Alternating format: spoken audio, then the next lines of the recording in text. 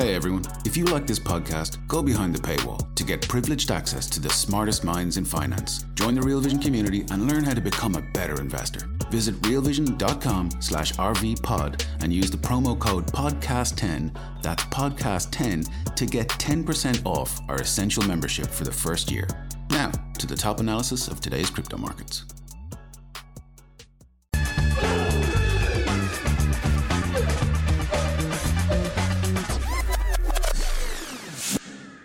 Ron Hammond, welcome to Real Vision Crypto. Thanks for having me. Really appreciate it. Yeah, it's a pleasure to have you on the show. So much to talk about right now. Obviously, a lot happening in your sphere, which is what's happening in government, in legal, regulatory, and compliance around digital assets. But before we get into that, I want to take a quick look at price because we got a little bit of movement here today. Bitcoin on my screen right now trading at 28,451. That's down quite a bit the last 24 hours. Down about 2.3, call it 2.75%, 2.75%. On a weekly basis, we're off about 6.5% right now. So obviously a little bit of movement here to the downside after this rally we've had in Bitcoin. Ethereum trading at $1,946. On a 24-hour basis, that's off around 2%. And on a 7-day basis, off around 2.64%. So off a little bit less than Bitcoin during this little mini cycle here. Lots to talk about, Ron. Obviously, we've got Bitcoin and Ethereum below some key levels right now, 30,000 on Bitcoin, below that sort of key psychological threshold, and Ethereum below 2,000. But you're looking at this from a much broader perspective, a much wider perspective. Lots going on right now from this legal regulatory compliance framework. Lots going on down on the Hill. Tell us, Ron, what's happening as you see it right now? Well, it's been a hell of a week, I'll tell you that. So this week, for those who may not have heard, SEC Chair Gensler testified in front of the House Financial Services Committee for the first time in over a year and a half. And a lot of folks were clamoring to ask him questions. I mean, just think at least in crypto, what's happened since the last time he testified, which is October 5th, 2021. FTX, Terra, Celsius, just to name a few. And all the developments in 2022 for both enforcement actions as well as things that have happened in the market that the SEC allowed to happen on its watch. So that was a pretty notable hearing, and happy to go into more detail on that front. At the same time, actually the day afterwards, there was a substantive hearing on stablecoin regulation. It was actually for the first time a bill draft out there in Congress that was from both the lead Republican and the lead Democrat. And I think we're starting to see the first steps actually for Congress finally moving legislation in this space. It's been quite some time, but I think we're actually going to see some potential action on the House floor and in the Financial Services Committee in the coming weeks. And it's going to be really important and telling to see if this gets across the finish line to the president's desk. Well, let's dig down to the next layer here, Ron, and talk a little bit about what's going on.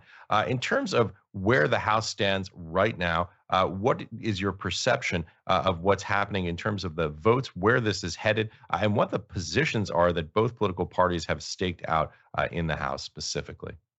Yeah, so crypto is really unique, actually, of a policy issue. Right now in politics, it's very toxic. It's very partisan, especially in a split Congress when you have Democrats controlling the Senate, the Republicans controlling the House, and obviously the Democrats controlling the administration. It's really hard to get literally anything done this Congress, let alone crypto, which is complicated enough. But the weird dynamic about crypto, it's not the Republicans are for it and Democrats against it or vice versa. It's actually usually along the lines of age. We've seen that no matter if you're a progressive, conservative, moderate, those who skew younger on the scale of Congress, now mind you, Congress is pretty dang old, but those who skew younger typically are actually pretty involved in crypto policy, and they gravitate towards it. They like solving hard problems. It's a very complicated situation here in DC to solve crypto. It's a very brand new issue for policy. But at the same time, we also have the old guard, those who typically have positions of power, those who have the committee chairs, those who get to decide if legislation is move or die. So take Elizabeth Warren, for example, who's probably the most anti-crypto member in the Senate. She's leading a coalition of Republicans and Democrats to be anti-crypto, to put anti-money laundering or know your customer rules on every single blockchain transaction, which A, isn't feasible, but B, that bill isn't going to go anywhere. But that's what we're kind of seeing right now, where we have an old guard who is pretty averse to crypto. I put Gary Gensler in that category as well. And at the same time, we also have the younger folks in Congress who may not hold the positions of power, but they are gravitating towards crypto, and they are also saying, look, I've seen what happened in the FTX. I see folks need to be protected. Consumers were harmed. But at the same time, let's make sure this technology happens in the United States because we're getting pretty, unfortunately, whipped over here when it comes to other jurisdictions and other countries really taking the lead here.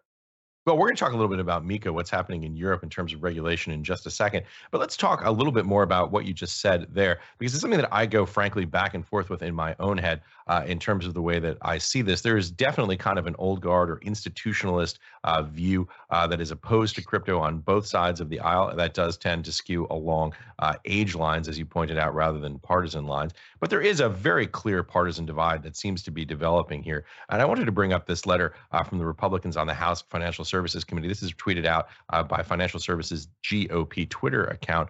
And this, to me, strikes me. I believe this actually was tweeted before Chair Gensler came down to the Hill. But this is a quote that I think is well, it's scathing, really. Quote, "Without clear rules of the road, your push for firms to, quote, come in and register is a willful misrepresentation of the SEC's non-existent registration process. The only entity to blame for the lack of registrants is the SEC itself. The SEC should take this opportunity to work with Congress to ensure innovators and investors have the regulatory clarity and protection that they deserve." Now, look, one can agree or disagree with the position that's put forth in that tweet, but the bottom line here is that this is tweeted by the Republicans on the House Financial Services Committee.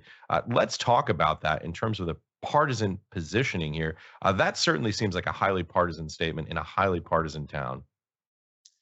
It does seem highly partisan, but actually it's pretty typical actually when it comes to these big high profile hearings. Again, Chair Gensler has been pretty bad about responding to congressional letters and inquiries from congressional Republicans and candidly congressional Democrats as well. I think the FTX situation is a really good example where we had Representative Huizenga from Michigan really pushing Chair Gensler saying, look, I asked for documents related to SBF and the really suspicious timing that y'all, not the SEC, but the DOJ and others arrested him. If you always recall, SBF was going to testify in front of that same exact committee, the House Financial Service Committee, back, I believe in December. And less than 24 hours before he was supposed to testify, he got arrested. And then there was 3 weeks or so, we were waiting for this arrest to happen. And of course, it happens right when this hearing was announced and it was about to happen. And a lot of folks on both sides are saying, hey, SEC, hey, DOJ, what's the situation here? And we got no clarity from Chair Gensler, unfortunately, on that front. But it's to be expected, unfortunately. That's the highly partisan issue with this town. But I will also point out in that letter, you don't see the Republicans saying Democrats are in charge or to blame. There's putting all the blame here on one individual, and that's Chair Gensler. They're trying to say, look, it's not the Biden administration, it's Chair Gensler. There's one man who's a problem here. And I think also we saw in the hearing from some Democrats who actually broke political norms and attacked their own party. And again, that's Richie Torres from the Bronx. He's a progressive. And that's Josh Gottheimer from New Jersey. He's a moderate. Like I said, it doesn't really matter where you fall on the spectrum. It's more along the lines of age. And they were critical of Chair Gensler on the crypto front, saying, this is unsustainable what you're doing. And it's honestly hurting a lot of the innovation in the United States. And for a Democrat to go out on their own and attack their own party in a split Congress like this, you really have to tick them off. And I think that was very evident there, that they broke political norms to say, I'm going to step out and do what's unfavorable for my party and attack my own party and say, look, get in line. So that's pretty important to highlight. Well, that is very interesting, and that's the reason why we have you on, Ron, to give a little bit of context and depth from the perspective of what's actually happening on the Hill, and it really is an intriguing sort of space to be right now. Let me ask you this. I believe there are 10 members on the House Financial Services Committee, 10 majority members in the Republican Party, 5 majority members in the Republican Party, 5 minority members in the Democratic Party. Give us a sense of how that breaks down in terms of voting power, and if there is something that is going to come out of committee, where you see that sort of shaking out from a voting perspective. So for a little schoolhouse rock, for those who need it, a lot of legislation begins in committees, and each committee is focused on very different issues like healthcare or financial services like banking and such, transportation, what have you. So crypto largely falls into 2 committees: the Agriculture Committee and the Financial Service Committee. And now folks are saying, why the Agriculture Committee? Well, actually, the CFTC, they have a jurisdiction here. Bitcoin's a commodity. And so those folks are involved, but for financial services, that's the SEC's jurisdiction for those folks. There's a lot of members on that committee. There's 5 chairs, as you alluded to, for these subcommittees. and there's five Democrats and Republicans who are the ranking members and chairs. But there's a lot of folks below dais of them who also have the vote here. And I think, to my count, at least the digital assets subcommittee, for example, again, a subcommittee solely dedicated to crypto. That's how important it is, this Congress, for these folks. There's 3 Democrats of that subcommittee who are very critical of Chair Gensler. Again, I mentioned 2, but the last one is Wiley Nickel of North Carolina, a Democrat. And so we've seen folks, again, break party norms and join the Republicans in being critical in this front. And I think that's why we keep saying crypto is a bipartisan issue. It has been since I've worked on it since 2017, when I worked on Capitol Hill as a Hill staffer, working on crypto legislation. And we want to make sure we maintain that bipartisan approach. Otherwise, if we make this a partisan issue, we're subject to the election. I mean, we just have to wait to see who's president, and then hope to God that whichever party's in power either doesn't hurt crypto too much or is a whirlwind for regulation. And that's no way to regulate an industry. We want to make sure we have clear, consistent rules, no matter which party's in power. Hey everyone, we're going to take a quick pause and hear a word from our partners. We'll be right back. Well, let me ask you this, just to sort of dig down a little bit deeper. So there are 435 voting members of the House of Representatives. Now, I know that this is a position that I hear, particularly from my friends in the crypto space, who say that this is a nonpartisan issue. To what extent, if you were doing the whip count, the vote count in your head, where do you think this breaks down among those 435 members from a Democrat and Republican perspective, both, just to give us a sense of where the support is in the House more broadly if these go to full session? Yeah, actually, that's a good question, because a lot of the 435 members of Congress have not been engaged on crypto. So everything that they've been gaining is right now through media headlines, or maybe what happens at Capitol Hill through some lobbying efforts, like, again, through us, the Blockchain Association, and the various other folks that have been involved. I'd say, typically that's when politics really kicks in. So hypothetically, you'll have the Republicans say, since they're the ones in charge of the House right now, you'll have Kevin McCarthy saying, get in line, follow the party norm. If you don't know about crypto, doesn't matter. Join the party norm. That's what I'm telling you to do. That's typically what happens. If you don't know a policy issue, you usually defer to what the lead of your party says. So at the same time, take stablecoin legislation. And by the way, for people who don't follow this very closely, we have to say it is incredibly close right now. 222 voting Republicans, 213 Democrats. So these are wire-thin margins that we're talking about. Exactly. And there are some folks in Congress who just want to buck the norm to be problems. And so there's a lot of political landmines to be aware of. But at the same time, I think... And Kevin McCarthy, of course, Speaker of the House, who you mentioned. Exactly. I mean, look, when you talk about razor thin margins, that guy barely got elected to speaker. It only took him, over a dozen times to try to get that vote. So it sounds like you're saying that there's still votes up for grabs. The idea here is that people haven't engaged very heavily on this issue. There's going to be pressure from the whips, the folks who run the floor, to say, hey, vote with the party on this. So at this point, is it fair to say, you mentioned this on the Republican side, which is that this is Republicans are broadly now pro-crypto in the House. Do you think it's fair to say that the Democrats, led by Steve Scalise as the minority leader, are anti-crypto? Is that a fair assessment or not?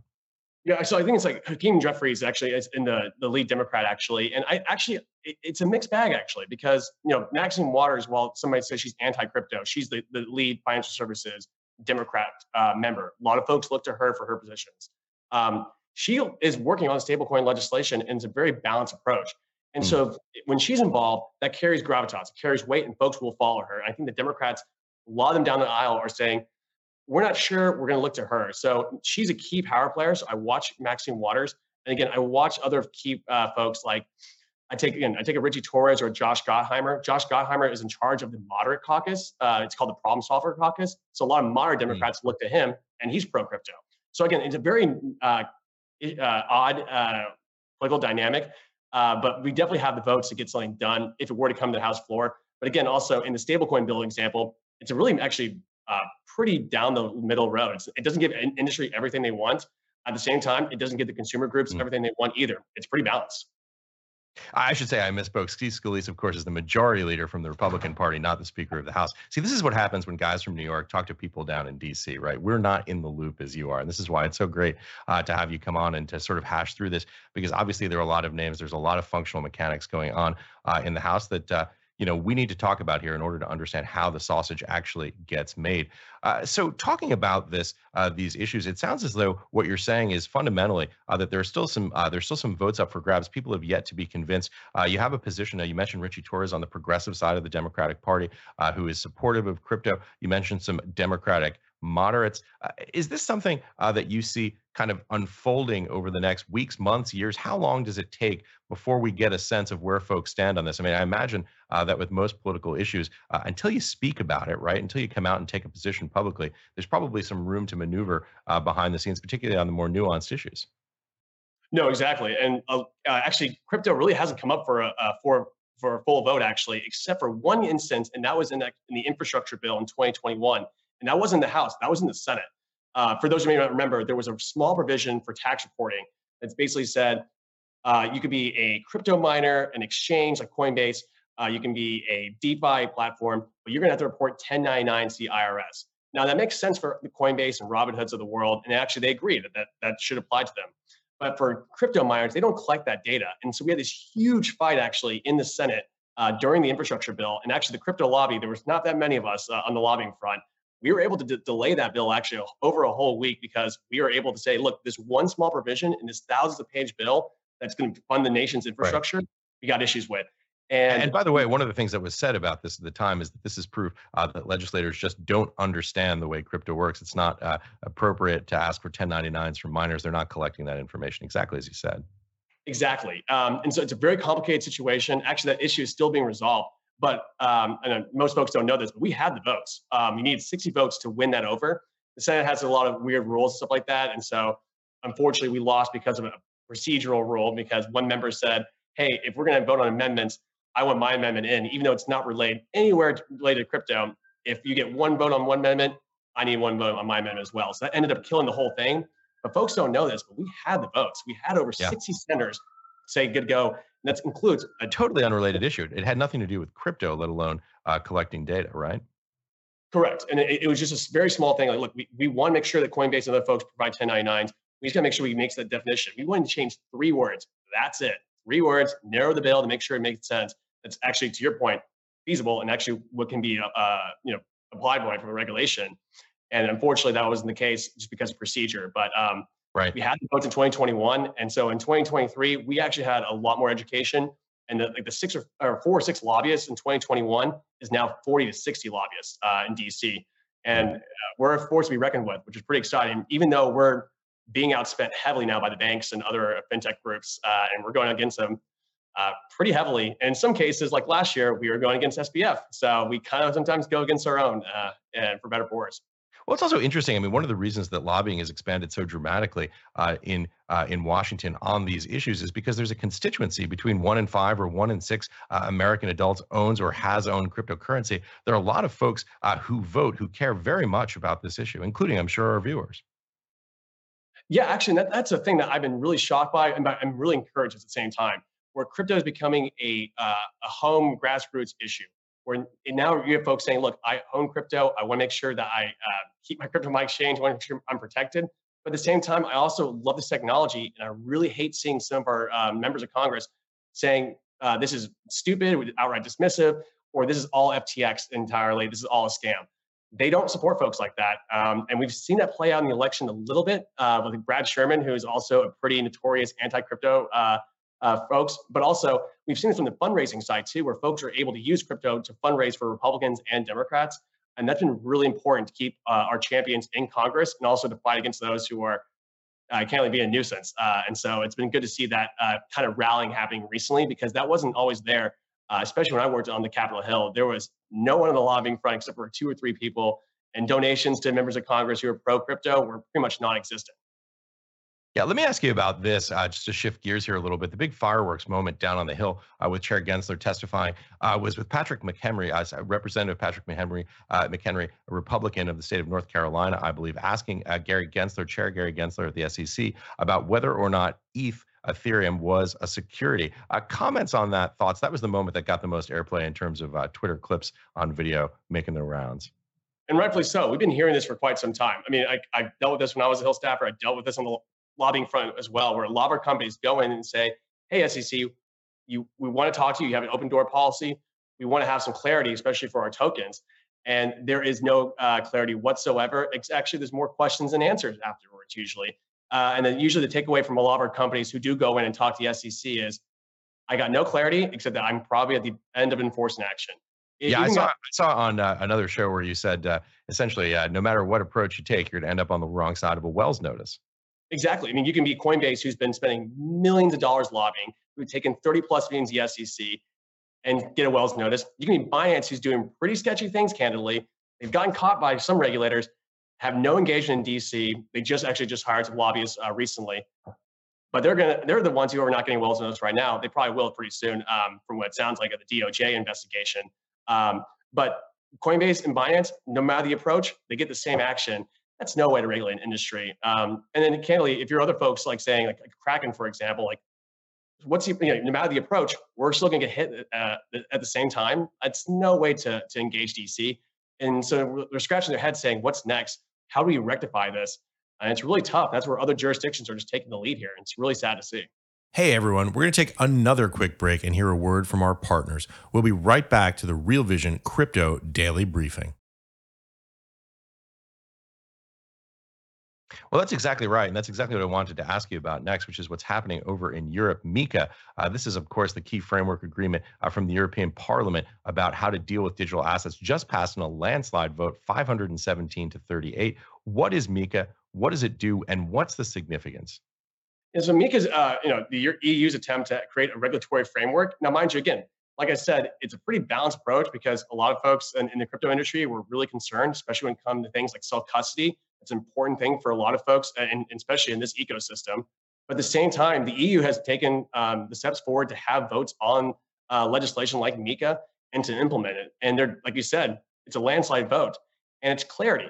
And we've already seen that play out actually with folks like Circle and a lot of other startups now are moving their operations either half or fully over to Europe, which has at least a regulatory framework where they know they can and can't do as a business. And that's the biggest issue here in DC is you really don't know the rules that you're playing by because they can change at any moment. And unless there's legislation from Congress, the regulators are going to be haphazard in at least applying their jurisdiction because even the regulators don't agree. Take Ethereum again. CFTC says it's a commodity. It's in their jurisdiction. Chair Gensler didn't really answer the question, but he is going after it as security. He gave his standard answer, which is it depends on the facts and circumstances. Congressman McHenry followed up by saying, well, we know the facts and circumstances. It's either tell us what you think. And again, he declined to comment before the committee. We've got a lot of questions coming into us right now here at Real Vision. I wanted to jump in and ask you some of these because there's some really good questions. The first one is from Gary on the Real Vision website. Do you sense that there is a good chance that Gary Gensler will be replaced following these hearings? This probably requires a little bit of context for people to understand how independent agencies work. They're a function of, or they're a segment of the executive branch, but they are independent. Talk a little bit about first the structure of how that works from the perspective of actually the mechanics of how those people get put into those positions and if and when and how they are removed. And secondly, if you think there is a good chance that we will see some action there. Yeah, so recall, actually, the Senate is the one that holds the power here. So they're the ones who get to confirm nominees from the Biden administration. So actually, Chair Gensler got a couple of Republicans to support him, including crypto champion Cynthia Lummis, who in good faith thought he would actually knows how to regulate the crypto space, given his background at MIT and teaching blockchain classes. So the Senate is the power here. The House can yell and scream as much as they want, regardless of the party in power. But they don't have the ability to really impeach him like the Senate does. The Senate is the one that holds the power. So let's just say if Chair Gensler goes for another position, like Treasury Secretary, because there were some rumors there. I'm not sure it's going to happen, but if he were to go for that, he needs 50 votes. And like I mentioned, we also have Democrats in the Senate. Senator Gillibrand is a good example from New York, who is openly critical of Gary Gensler. And all it takes is one more Democrat, and he's toast. He can't get 50. He's done. Because it's a very razor thin margin there. So is there a chance to get them? So just explain this, just to zoom the camera out a little bit here. So what you're saying is the Senate has the power to impeach the SEC chair. Correct. I mean, the House can pass articles of impeachment. They can try to do, their dog and shony pope. But the Senate is actually where all the power is. And of course, they're the ones who really have the say here. The House can. But what's the threshold for impeachment? Isn't it like a high crimes and misdemeanor standard? It's not just I don't like the public policy that we see from this official and we'd like to remove him, or is it? It depends. There can be more just doubting the ability of the person itself. We're kind of actually seeing some impeachment proceedings happening right now with the border secretary, actually. So that's kind of where a lot of the mainstream Republicans are fixating their partisanship right now is actually the border chief right now. So I don't think like that's going to play out. It's more for the news hits and the media hits.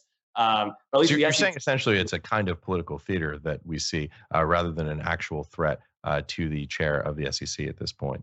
Correct. And I think actually in finance policy, especially, it's very serious. I mean, like, there's a lot of folks who do a lot showboating around a lot of things for the cameras or the likes.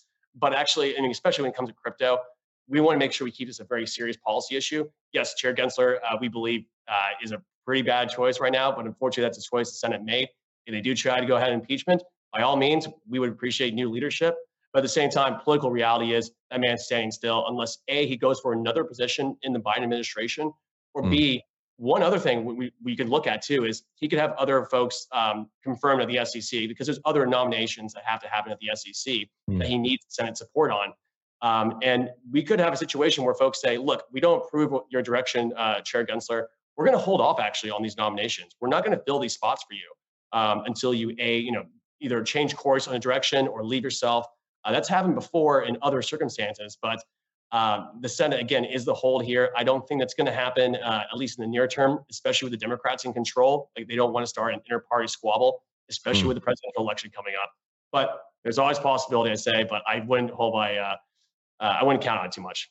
Well, let me ask you this also as we're going down this road. I'm a New York guy, as I said earlier. I don't follow the mechanics of politics nearly as closely as you do. I don't have that depth of understanding. So there's been a question about whether or not a president can remove an SEC chair. I believe the tradition historically is that when a president asks a chair to resign, they do so, but they don't actually have the power to remove a chair. Is that correct? I believe so, yes. And again, I like to your point, though, I don't think it's going to happen. Now, mind you, we're trying. And I think Gensler actually is trying himself, too, because he's losing a lot of favor with Democrats. And so that's why I keep harping. It's like when a Democrat steps outside the lines and they do something politically, I don't want to say taboo, but they're going against their own party, which is rare. And you have multiple Democrats in the House and the Senate. That's pretty telling. And so we're letting the folks in the Biden administration know, look, if you were to move this man for another nomination, or look, if you're going to try to get more folks the SEC confirmed, the political toxicity around Chair Gensler, just in crypto alone, is causing problems. But he's doing a number of things in the ESG space, as well as other rulemakings by a sheer amount that a lot of folks in private equity, venture capital are also rightfully concerned. And they have constituencies on Capitol Hill who are pretty vocal as well. But crypto, by far, is the issue he's getting dinged on the most.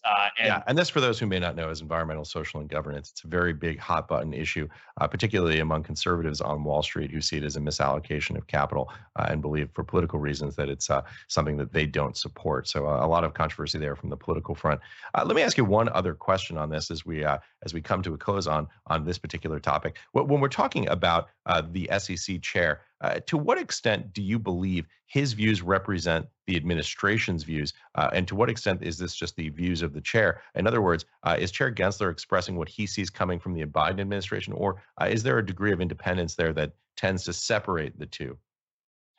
Chair Gensler's gone actually pretty a counter actually to a lot of the things that happen in the Biden administration, especially in the crypto front. So the two most notable ones are, again, I mentioned Ethereum. So he's been split on the CFTC. Chair Benham, who's a Democrat as well, he split on that issue from him.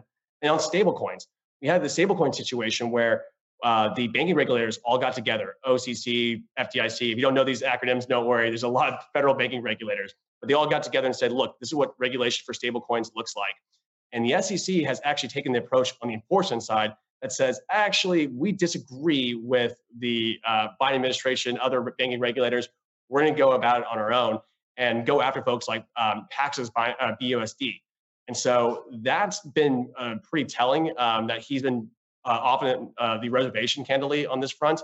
But at the same time, he can do what he wants. This is not, Joe Biden's not calling him saying, hey, I want you to crack down crypto. He has a prerogative to do that. He is supposed to be technology neutral. I think it's pretty obvious he's anything but neutral when it comes to crypto. Okay, final question. This one comes to us from Ralph on the Real Vision website. Is the Blockchain Caucus still active? If so, what are they up to? So the Blockchain Caucus, and there's dozens, hundreds of caucuses on Capitol Hill, but it's a way to bring together like-minded members of Congress and say, hey, we want to focus on education or focus on a certain policy issue. So the Blockchain Caucus, it's crypto. They do educational events, and they also are a voting bloc. Now, they're not like a voting bloc like the Freedom Caucus, for example, which is a conservative voting bloc, or the Tuesday Group, which is a moderate voting bloc. They're a little more on the educational and bringing industry together to meet with other policymakers and staff. So it is a force. Tom Emmer is the chair of that, as well as two other Democrats and another Republican. Who I've interviewed here, Congressman Tom Emmer, on this show. He's fantastic. So him and his staff, they do a great job of educating folks, but it's not as much like a voting bloc per se when it comes to like the Freedom Caucus and other caucuses out there. Because candidly, we haven't had a crypto bill really go to the full floor for a vote yet. That's going to probably change this year, but that has yet to be seen. Great conversation, Ron. Really enjoyed having you on the show. Obviously, we've covered a lot here today, a lot of nuance on this from the sort of mechanics of politics and legislation perspective. Final thoughts, key takeaways that you'd like to leave our audience with. Yeah, so look, I've worked on crypto legislation since 2017, and I think this is actually the first time we're going to see two bills likely move forward this Congress, and it's really important to monitor. Stablecoins, we saw the first draft come out actually over the weekend. It's not finished yet, but it's actually getting there. And I think we're going to see a pretty good bipartisan consensus. And then at the same time, next week, it just got announced, the Ag Committee and Financial Services are having hearings on market structure. It's a pretty vague term, but actually it's like, where does the CFTC belong in this jurisdiction fight? And so that effort's also taking place. So I think we're going to see two types of bills coming out of the House, at least, that actually have a chance to pass. And the question is, will the Senate move it? Senate does not move a lot of legislation, but that's something to watch. And I think we could have some action towards the end of summer. So stay tuned. It's going to get pretty exciting. Hey, Ron Hammond, thanks so much for joining us. Great conversation. We're going to have to do this again soon. Thanks, Ash. Really appreciate it. That's it for today. Remember to sign up to Real Vision Crypto. It's free, of course. Go to realvision.com/crypto. That's realvision.com/crypto. Tomorrow, I'll be joined by Austin Campbell talking about exactly what Ron ended on there, the stablecoin hearings on the Hill today. Austin was there. We're going to be talking about that tomorrow at 9 a.m. Pacific time, noon Eastern, or 5 p.m. if you're in London. Thanks for watching. Have a great afternoon, everybody. What's up, revolutionaries? Thanks for tuning in to the Real Vision Daily Briefing. For more content like this, head over to realvision.com and get unfiltered access to the very best, brightest, and biggest names in finance.